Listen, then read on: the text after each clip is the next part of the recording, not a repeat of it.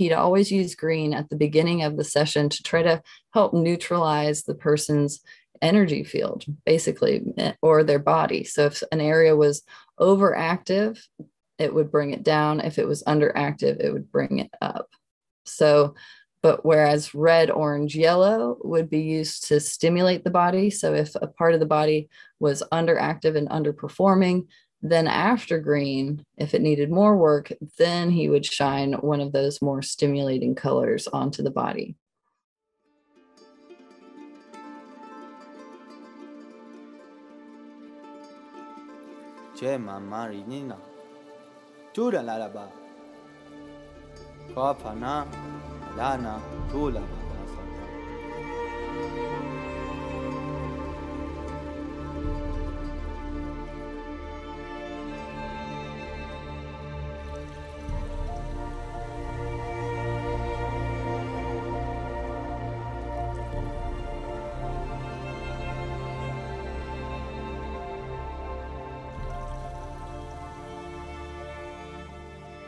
Hey, greetings everybody. So this is me once again, Medicine Muse, and I'm here today very, very happy to have Kimberly, I can't say your surname again now. Shipke here yes. In the space with me, crowning series conversational meeting place. Kimberly is a woman that I met. I met you at the Ubuntu Festival, which was such an interesting gathering of minds and technologies, people from all over the world doing very interesting things with science and with sound and with color and light and animal communication and all sorts of things to in an effort to really dive deeper into creating or co-creating what can I say, ohana, sangha, community, family of earth living beings and guide harmonious harmony into the space and that kind of stuff through the work.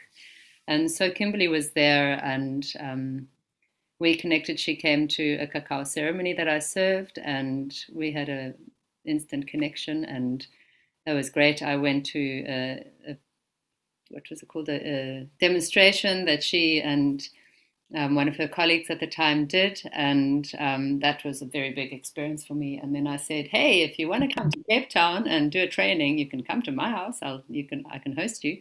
So we got to know each other better. Kimberly's a scientist, which is why I'm also so excited that she's here, because we don't get so many people who are both scientists and phenomenal healer type people who are, So Kimberly, will you introduce yourself? And I've forgotten, say also the name of your works so that people can find it. Absolutely. Well, first of all, thank you so much for having me. I really appreciate you having me on your show.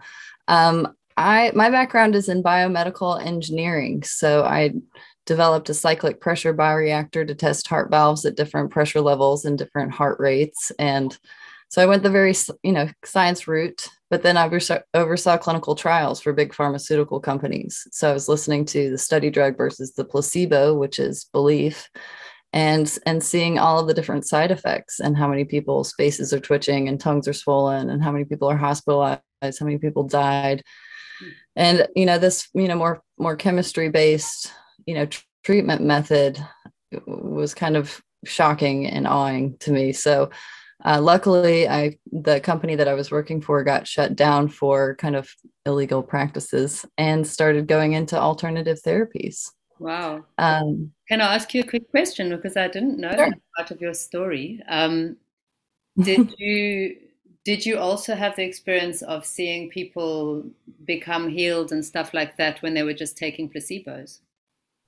Well, absolutely. There's a whole paper that they've done on the placebo effect. And, the power of belief is so powerful that the way that they organize their clinical trials has to take the belief in their mind out of it. They have to double blind the person who's taking it and the person who's doing the research study, because if one of them believes that it's working, then, or knows that it's working, then it'll work better. So they've had to, try to really, they just showed that your mind is a very powerful thing. And Wow. if you believe that you're getting better, you can. Mm. There's people and healers who, and I've even had friends who've been in, just recently got out of the hospital, and they were closing their eyes and sending healing to that part of their body. And, they doctors didn't think that they were going to get out of there. And, that's, with that and prayer, they believe that that is what helped them get out of the hospital. And now they're walking around Central Park in New York, and no, people didn't think that he was going to make it out of the hospital, but he believed, he knew he could. That must have been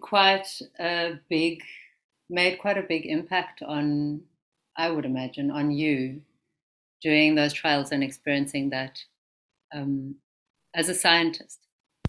Well, while I was overseeing clinical trials, I had a seizure. So my heart stopped. I stopped breathing, heart stopped, everything. I had to have mouth to mouth. And they ran $10,000 worth of tests on me and $1,000 ambulance ride. And I was 21 days. I hadn't worked at the company. You got to work there for 90 days for insurance.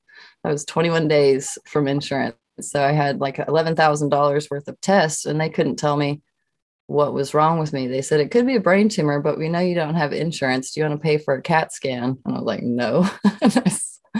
And I signed myself out. So I ended up going up to Boulder and met with some different alternative therapies. I was like, well, if this isn't going to help me, they wanted me to take Dramamine for the rest of my life for my dizziness. And I went to Boulder and tried some alternative therapies. They were like, are you on birth control pills? And that was, I'd been on birth control pills for almost 10 years. And they were like, do you know, have this, or this? And I was like, how do you know my life? It blew my mind. Everything that he said I had. So I stopped taking them. He gave me some drops to clean up my pineal gland in my brain, because the birth control pills were kind of depositing in like residue in that part of the brain. And that's what caused me to have my seizure. So I think it's interesting that if all of the pharmaceuticals, birth control pills are called the pill. It's the pill of all pills, and it makes women, their body think that they're pregnant. So they've got hormones of a pregnant woman, which can be all over the place. So then it's like, well, why are women so crazy? It's like, well, a lot of us are probably on the pill. So Wow. anyway, so that was my journey into like, okay, well, this medicine isn't, working for me. And plus I was seeing the clinical trials for the pharmaceuticals, and I was like, definitely don't want to go that route. And so I started studying more physics based. I wanted to study more about light. I went to the World Research Foundation and learned more about spectrochrometry, and spent a month with Elizabeth Rauscher, who's a nuclear and astrophysicist, who used external electromagnetic fields to pace the heart. So she made an external pacemaker that could, like having a magnet, one on one side of a piece of glass and a magnet on the other side of a piece of glass, and you move one magnet and the other magnet follows. That's how she was able to create an external pacemaker that could help do that. So I went and studied electromagnetic fields and more about the biofield, the energy that's around the body that is invisible, that you can't see. But these electric fields with EKGs, they're measuring the electrical activity at the heart, but that electrical activity actually radiates out, and you can measure those energy fields, which isn't something that they taught very much when I was in school in bioengineering. They didn't talk. I mean, we took physics 1 through 3, and we talked, some about the electromagnetic spectrum, but not how it relates to the human body specifically in bioengineering, which, so I went on a deep dive into research. I went and spent a lot of time in India. I went and spent time with the Zoroastrians in Mumbai, the Parsi, and the That's Zoroastrians. fascinating. The Yeah. Zoroastrians. Yeah, it was quite fascinating. I spoke at their conference several times. What did you get from them? Well, one of the books that they have, it's called the Sudra, and there's the Divine Universal Laws of Light and Sound. I don't know if you can read that, but so I was studying a lot of their work relating to how they use sound and light, and it's been pretty fascinating. Yeah, because that's a really old Zoroastrianism is an old thing that's It's one of coming the oldest religions. Yeah. from kind of Sumeria, isn't it? Like, Persia, originally from Persia. yeah, wow. Parsis. Yeah. What a fantastic thing to add into your medicine basket. Nice one.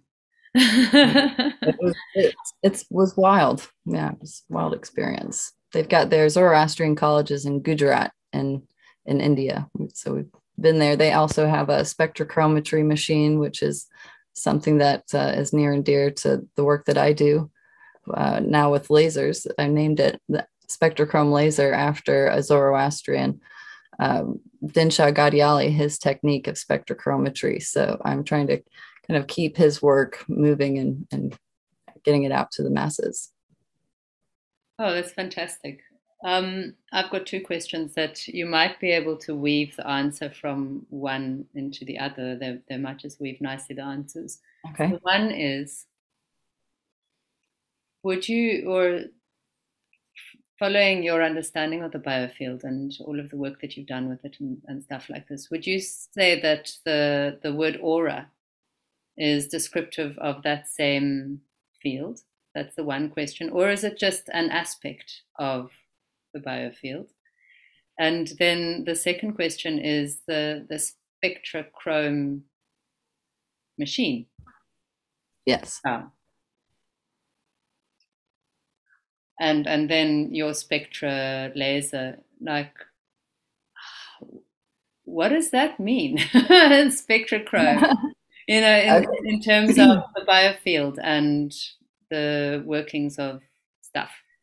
Yes, absolutely. Okay, so the biofield is made of electromagnetic spectrum. So there are a lot of overlapping fields from the field of a cell to the field of a tissue to this field of an organ and the field of the human body, and then how it interacts with the fields of trees and how it's a universal consciousness field.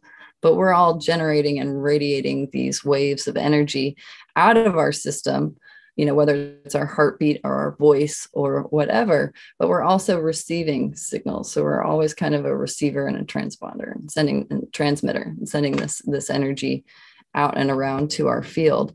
So when, these clairvoyants or clear seers, we're able to see in that visible spectrum or more into that ultraviolet, maybe just slightly outside of the normal visible range, but they could see the emanations of light radiating from a person.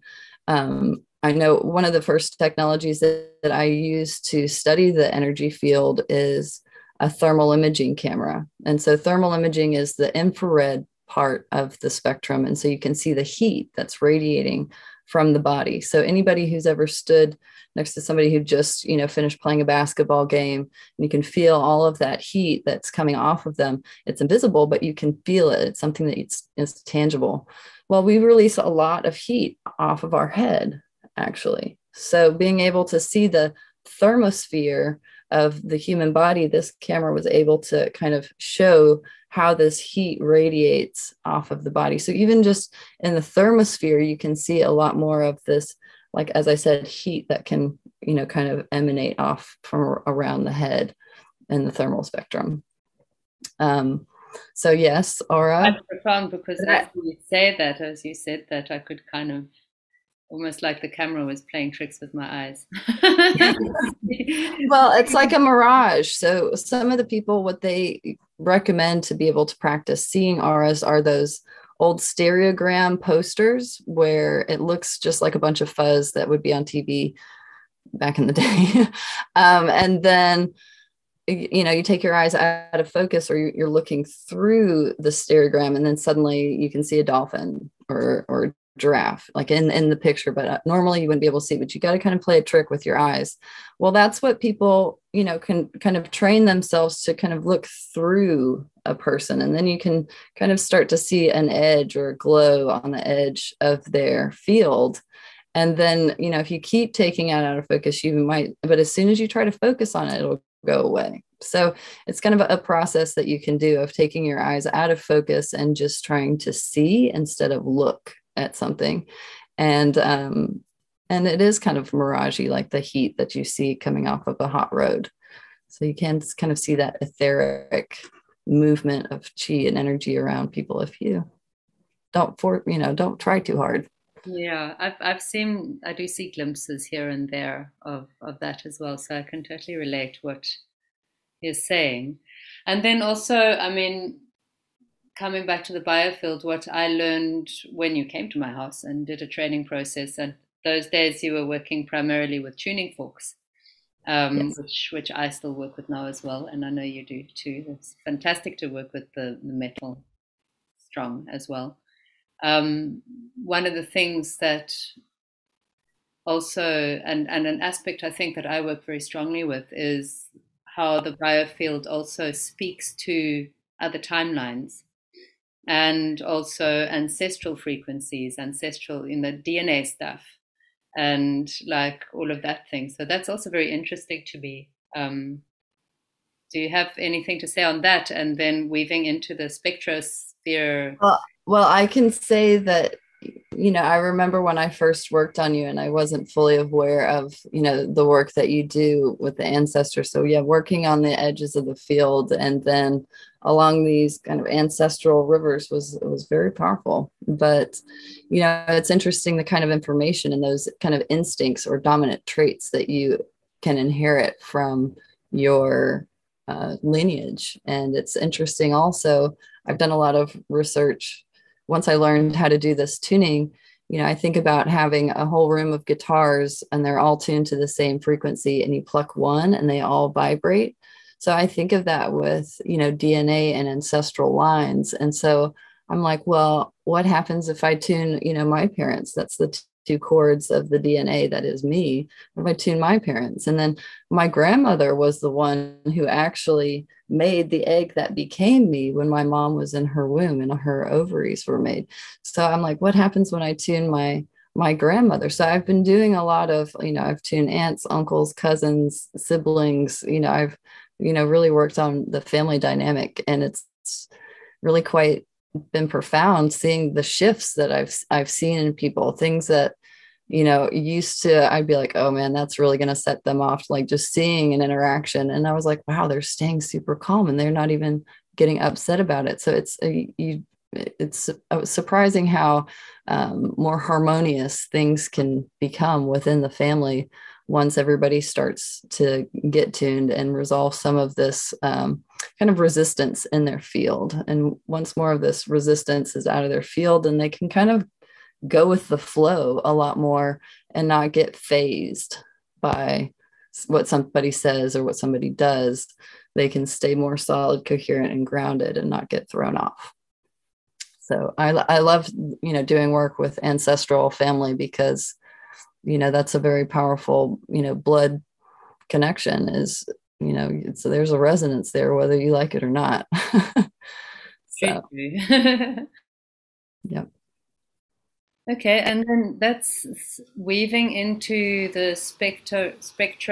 Yeah, I forgot to answer that second question earlier. So the Yeah. spectrophometry machine that I was saying that one of the originals that they still have at the Zoroastrian College in Gujarat was developed by Dinshaw, and what it has is a full spectrum bulb and then different colored filters that you would put in front of it, like they would do at at a movie or a theater production concert.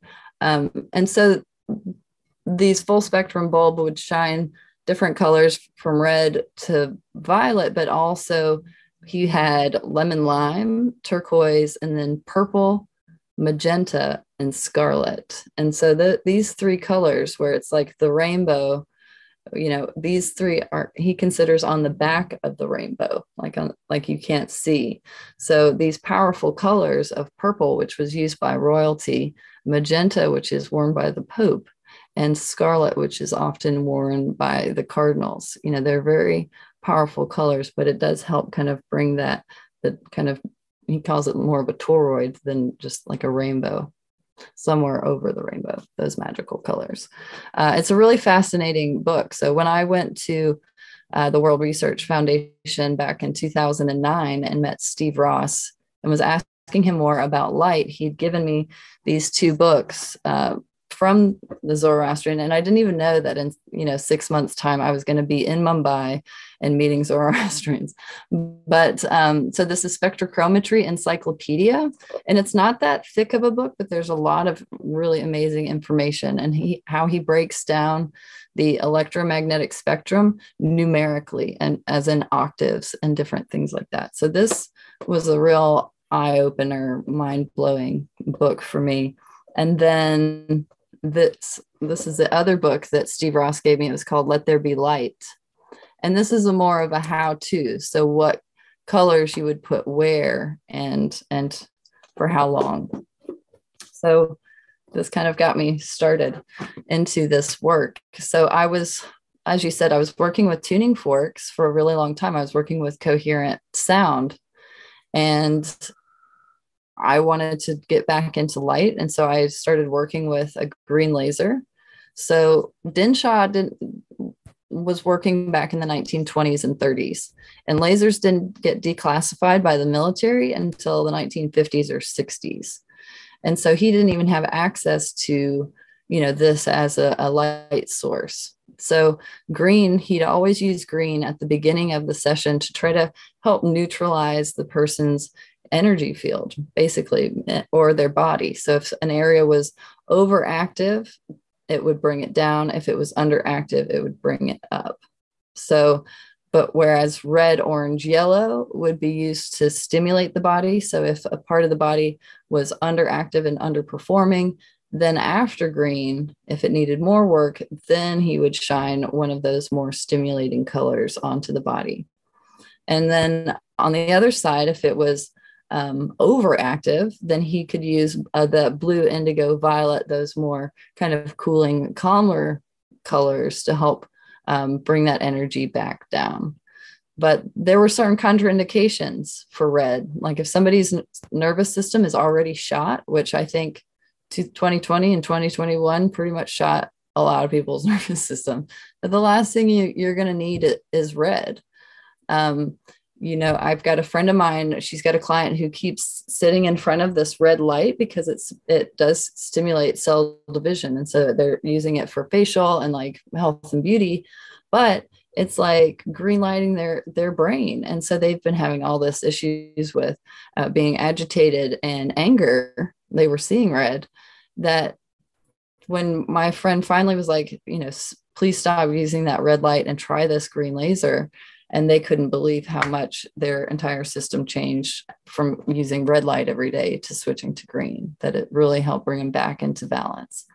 So it can be used to help balance your emotions, because this Dinshaw was using it to help balance the pituitary and the pineal gland. So it can really help if you're, one of my favorite ways to use it is if I think of something from the past and it still makes me really sad, or I think of something from the past and it still makes me really angry when I think about it.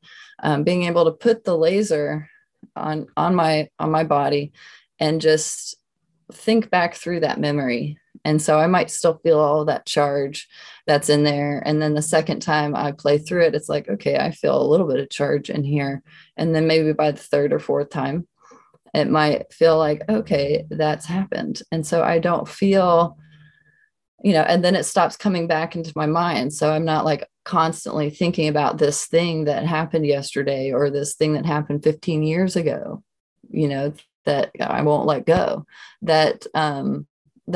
And so then when somebody were to do something or say something that was similar to one of these events, I'm going to be coming from a neutral space rather than coming from a really emotionally charged space, because, that's happened to me, 4 other times, and now you're doing it again. And I'm going to come from this, or it's like, oh, wow, you're doing this. And I feel totally neutral, like I don't feel charged at all. This is amazing. So that's one of my favorites, because there's, with tuning forks, some of the work that we were doing, you could really only work up until like 3, maybe 4 years ago. And then there's this gap of like, more recent events that you can't really touch with the tuning fork. So with the laser, it kind of helped fill in that gap where, I can work on something that happened yesterday. I can work on something that just happened. And I don't have to like wait to be able to work and process through that situation. So I think also helping talking to my friends and like hearing like throughout the day, if we're telling stories about something and then they remind me of something that I haven't thought about in a really long time. And I start telling, my story from that. I'm like, wow, I can feel how like electric I am really retelling this story that I haven't, thought about or talked about in a really long time. And so that's the type of thing where I'll be like, I'm going to come home and laser that when I get home. So then I grab my laser and so that's something to just kind of bring your awareness to. So the more that I've started using the laser, the more that I'm like, oh, I'm going to go laser that, So it's been pretty amazing journey for sure. It must have been especially amazing over this last few years to work with. I know that the from my own work that I do as well with the metals, with the forks and also the other metals. The bowl, singing bowl, is also a really amazing metal to work with, and it's kind of in some ways more gentle. It can be more gentle. Yeah. Um, and I've also seen how working with the forks, for example, the what we were talking about or what we were referring to in the beginning, which is kind of could be said, the power of, I suppose, how the mind directs the process or the living experience, the mind, which we could call belief or faith, or intention or awareness, focused awareness. Like like myself personally, if I'm working with a fork, then it's so important that I work with calm as well and gentleness. And because the forks can slice, they can be like swords. They're very, very strong, um, that sound. But I know that you've spoken to me before about what you started noticing during the hard lockdown time. And then from there, like with people you were treating and even your own nervous system and stuff like this. And so it changed some of the ways that you were working. And I'm interested for you to share a bit of that and also where things are at now, what you're noticing, because a lot has shifted. And I feel like over this period of time, people have grown so much has opened and moved. And so I'm very interested to notice or to hear what you're noticing in the biofield, how it's responding I don't know how much you've been working with timelines. You referred to that a little bit. Yeah. Like, Well, when we first locked down, it was pretty intense. I was still able to do some work. It was mostly in the feet, and the feet are all about, being able to, how you're going to move forward. And then, being able to step away from the old or feeling free, or do you feel stuck? So being stuck and unable to move forward, it was like I was working feet and knees. Pretty much everybody who was coming in, that's where they needed to have some work done, was in their feet and knees. But then as it's started to get a little bit more like serious now, and we're going to lock down for even longer, it started to get a little bit more intense. And there's a fork that we use. It's a 174 hertz fork that, I'd use it all the time. But it started sounding like nails on a chalkboard. And I was like, people's energy fields were just like screaming. And so I was like, this doesn't feel appropriate. And normally we would work through a person's, as I was telling you, we'd work through a person's field. We might work through a person's timeline. It's like a needle on a record. At the edge of the field, you find information with ancestral and birth, and then you start working your way up to halfway through their life to more recent events as you get closer. what But it's like there was so much that people were having to process at that time. It was like they were just trying to figure out, what are we going to do, today, or, this week or the next few days, that there was no space mentally for them to process a trauma that happened to them when they were 7 years old, or like birth trauma. Like now, that was not the time that we could be, tuning and working and bringing up and drudging up some of these old traumas in their field. So, I really would only work on clearing this space and kind of taking the pressure off of these nerve plexus here. We've got these little bundles of nerves here, and they can sometimes get electrical activity can sometimes get out of whack. So holding that coherent input for the tuning fork right in front of the throat, it allows the body to auto tune itself. So it's like somebody having a guitar that's in tune and somebody having a guitar that's out of tune. We keep giving that coherent input and the body hears where it's off and will tune itself. So when we clear the space right in front, it can really help open up the energy field, help them express, because a lot of what people were doing is they were going inward instead of being able to go outward and be like, I need to talk to somebody about this, or I need support in this. People were trying to manage all of their emotions, inwardly. So I would just kind of like help them open up and express and be grateful at their heart and shining their light in their belly and their digestion and how they're digesting what was going on in the world. So that was probably from about April, like beginning of April, end of March is when people were really starting to like, this is really getting serious. I couldn't tune anybody into their timeline for at least 7 or 8 months. It wasn't until really 2021, the beginning, it was like the next year. It's like everybody mentally like, okay, we're going to move on from this. Then I could start to, and a few people start working. They were ready to start working through some of their trauma.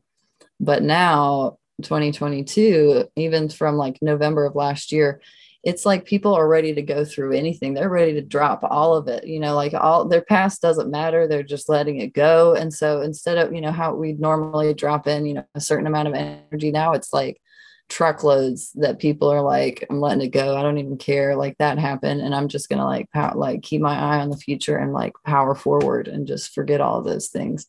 So, we've been able to clear a lot of resistance out of their field. And especially, like I said, when I add the laser together, I can shift even more, because the laser is always trying to keep the system. So when the tuning fork will trigger a trauma and there's the system goes, blah, the laser is always like, nope, let's bring that to neutral. So I'm getting a lot of more work done. But I honestly think that the people that I'm working on, at least the clients that are coming to me now, they're like, I'm ready to let it go. Like, yeah, that happened. So Yeah, yeah, that's profound. I mean, in the work that I do in the ancestral field, like mostly a lot of the work I do is in the ancestral field with whatever I'm working with folks, with whatever. I started noticing at it already in 2021.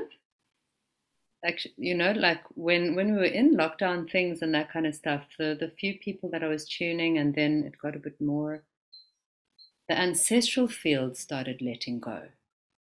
Like ancestral stuff was shifting so much easier, like it was really profound. But I mean, this not just working with folks, working also with my voice and all of that stuff. So I think it's um yeah, not too much like sword. There's lots of different frequencies mixing together when you sing together with them as well. But it's been profound to witness how, like, prior to this, what I call this crowning period that Corona is really like exemplifying, and the Omnicron and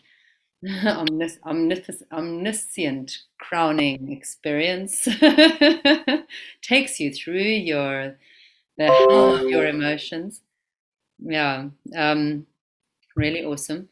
But yeah, it's been really profound to see how easily the the stuff that's not essentially ours or the client or the person's yours, which because it comes from through the ancestral connections, has just been letting go so easily. right. Yeah. Well, I think that, the world has really come together a lot as well with this whole lockdown, watching the Italians all, singing to each other like in the streets, and just seeing, I don't know. I feel like we've all kind of got a better grasp on what's going on around the world, whether they're putting it on the news or not. I feel like we have kind of grown as a global community. Um, there was a psychologist. His name is Glenn Martin. He's from Ohio, and we met in India. And he was explaining the evolution of consciousness of men through the chakras. So the base, obviously, being that fight or flight, just survival of the fittest, and then the sacral chakra, the better numbers, being able to have a village or kind of coming together in a group, in a community. And then the solar plexus, how eventually in that community there was, somebody who's going to be the leader, the king. And then moving on into the romantic era after, with the arts and music. And then the invention of the radio and communication, and people being able to communicate across vast distances once the radio was developed. And then the hippie movement with LSD and people's brows all getting activated and being able to see that we can have love and peace and not war, and know that it's possible. And then moving into the crown, where this is the interconnection, this is the World Wide Web, this is how you and I can talk to each other instantaneously, even though we're worlds apart. So but that was kind of his amazing, and I think he's written a book about it, but he hasn't come out with it yet, I don't think. But there's also the seven deadly sins and the seven heavenly virtues, and they also relate to the seven major chakras. And so this crown where we're at right now is all about pride versus humility. And so I think that we've been humbled. I think we have been humbled in a very, very big way. And I think that humility is the key. And that community that where we met with Ubuntu, I think that is the way to be humble Yeah, and full of pride. that And makes I will much go ahead. sense. That makes so much sense. Pride and humility living in the crown. Yeah. Sure. That's I do remember that session in Ubuntu where shortly we'd just gone to your cacao ceremony, and then I think it was just later on in the day you came to that Yeah. session, and I remember I had offered, I got myself into this. I offered to hold space, in front for everybody in the room. And as soon as that was offered, And there I was like how many people? 50, I could 60 yeah, it was a people in lot. the room, and all of their fields came and joined together with yours. I Yeah. could feel them. It Yeah. was like boom, boom, boom, boom, boom, and they were all like stacking on me in the chair. It was really, really quite profound. And some things were coming up that I hadn't, I've only told like a handful of people. So for these traumas, so like, okay. And then I, kind of out with it. And I think we started crying quite a bit, but then it was like, I was like, these weren't my tears. Like all of this was coming down my face. And I was like, these aren't, this isn't mine. So, holding space for that many people was very intense. But one thing that had never come up before in all of my tuning, and I had been getting tuned for, I think, about 9 years at that point, so almost a decade of me getting worked on. My grandpa Shipke, his death had never come up before, ever. And then suddenly we're here in South Africa, in front of all of these people, and she's like 13, sadness, grief, loss. And I just look over her like stunned, and I'm like, that's when my grandpa died. And I was just like, oh. I was like, South Africa bringing in that ancestral power, and it was really quite amazing. And I could feel you over there helping to shake and move that energy. So I appreciate you. But Yeah, I remember that. I was blown away as well. My body was like a firecracker, and when my voice was making, like I mean, I'm a very expressive person, but it was very, very strong. yeah. And then now, now I'm curious because, and I'm so glad that you brought that in now because maybe your science can weave inside with this a little bit. And I'm doing this mission with the mountains. This it's another part of the crowning series called the crowning series attunements, which is where I was asked to, not working with the forks, I only worked with the forks in opening the Earth Star and the Sun Star chakras, but working with my voice, sing the song lines and essentially tune, or sing the songs of each one of the chakra points that are laid out in the mountains here in the Cape of Good Hope in the Cape Peninsula, which were found by Dean Laprini as well, who was also at Ubuntu. You met him. Yeah, I bought some of his dowsing rods. Yeah, yeah, and basically, I was asked to ask the mountains, and they said yes, absolutely, we agree. If they would be what you were, for all of the people if they will be or are, they've agreed, they're doing it. What you were in that room for the whole of humanity and the animals and all of the children of Gaia, if they would do that. And they agreed. So, okay, Yeah, biofield. that just made all of the hair stand up the back of my neck when you said that they would hold space like that. Yeah, I they mean, I have. can handle it. They're a lot more solid. I was kind of like shaking like a leaf and like crying. But yeah, I'm sure they'll be able to hold it down. That's very exciting. I'm really excited to see and experience that. Yeah, I mean, as we sit here now, we are this month. They said, I was told, you know what I mean when I say that, by the voice inside my head.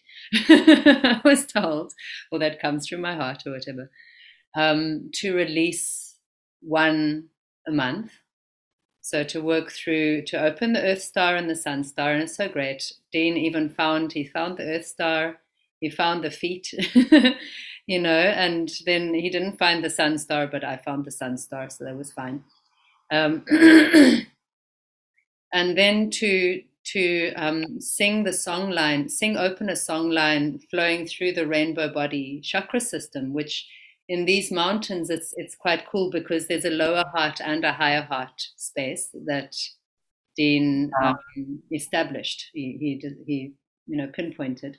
So we worked with both, and to sing open the song line, flowing on the pathway or in the order of the pathway of the rainbow labyrinth, which is a manifestation pathway, to awaken and align the wonder wisdom, to bring the wonder wisdom of the divine child frequencies that is each of us when we are perfectly in the Trinity consciousness, sacred family of the father, mother, child, masculine, feminine, child, all of that stuff,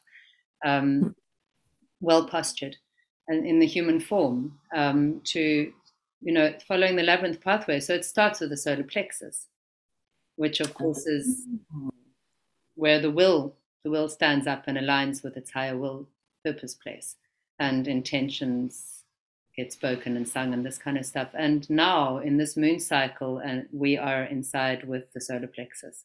So, and then next month we move to the next point. And so on Friday, I'm going there with a group of people, and we're going to sing. And the attunement, the video and sound is already online for people to work with. But now, from the point of view of a scientist and the biofield and all of the stuff that you've observed, because I know you've got scientific observation is like super awesome. Over the years of working with the biofield actively, I know that you've also done work with the body of Earth. Yes. And so, yes, so I would love for you to open up some of that stuff. And if you can bring into the story weave, just through your flow of intuition and consciousness, to align with what we're doing here, which also steps out of the time, because like if a person discovers this pathway in 2 years' time, it's still going to be active because, of course, the mountains are still resonating the song. Yeah, so I was, working with a friend of mine, and they had told me that there was a ley line up, or a dragon line up the into the woods near their house. We drove up there and they were using dowsing rods, and they were like, okay, we found it here. Let me see if you can find it in the same spot. I said, okay, well, I'm going to come from the other way. So I came from the other side, and I got a line right here. So there was about 6 feet difference between where she found it and where I found it over here. And she's like, huh, I wonder why you found it there. I said, well, it's probably a double plasma membrane, like the magnetosphere, the heliosphere, all of these things, they all kind of have these kind of membranes. And so when I'd run the tuning fork along the edge of this line, this energy that I felt, it's like you're walking and then boom, like you're almost kind of hitting an energetic wall. And what it felt like was split ends. So it felt like it was like just kind of curling off, and the banks of the river weren't strong. So I just used the tuning fork and kind of strengthened that side while she was strengthening that side. So we were really strengthening the banks of the river. And I just set the intention and off to infinity, with this edge of the line and then to that edge of the line, so that the whole thing was getting cleared. And then we would stand in the middle and take turns striking a kind of a higher frequency fork. I think it was 528. And we were setting positive intentions, love and gratitude and compassion and courage and putting and striking that. And eventually, I don't even remember what word that we finally said, freedom. And then it went bing. And all of a sudden it sounded really reflective. And instead of like really absorbing the sound, because sometimes when you strike, it'll feel like it's just getting sucked out. Well, then this time it's just was ringing reflective and it sounded super bright. We're like, done. So then I went to India and had found some ley lines there. I had trained some people in Australia how to find ley lines and tune them. Somebody in England how to do it, and then my friend back in Vermont. So we did at some point, organize for all of us to tune one at the same time, and where we worked out the time zones, and that was really quite fun and interesting. But then also I've been able to work with lasers and be able to shine lasers down that as well, put that coherent light in that stream as well. But I was trained by David Yarrow, Yarrow.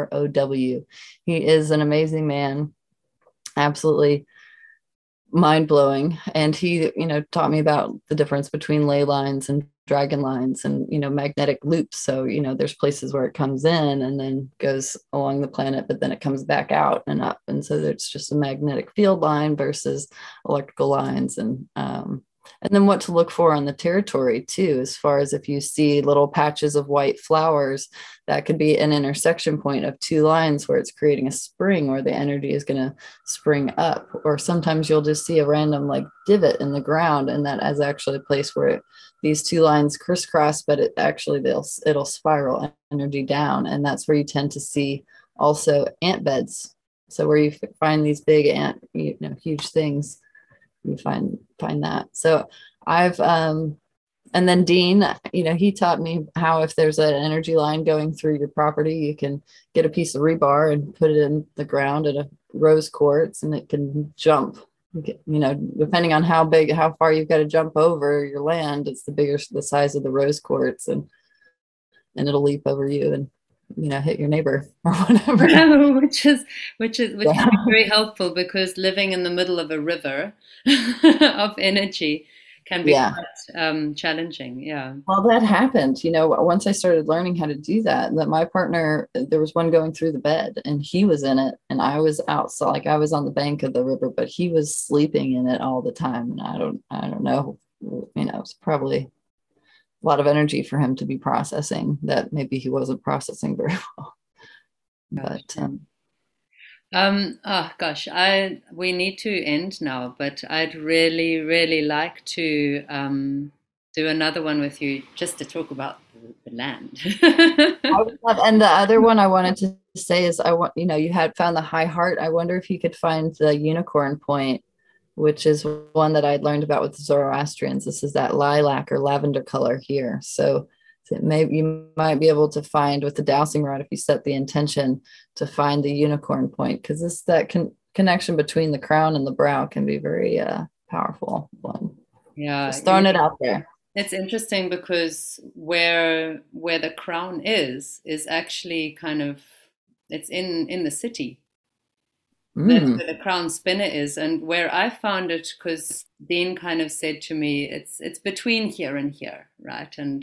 Um, and so we walked the path. Me and the cameraman walked the path between here and here, and along the way, where I felt it in my being the strongest, and this and in the song, was right near where the city hall is, which is where the big organ is, which is where, like, and it's where the kind of old, like, it's a big gathering place, old city hall, very old stones, and I recognized those stones as pieces of the mountain, those big old stone buildings, and so they're holding the frequency now, primarily, which is awesome. So Does the building have a dome?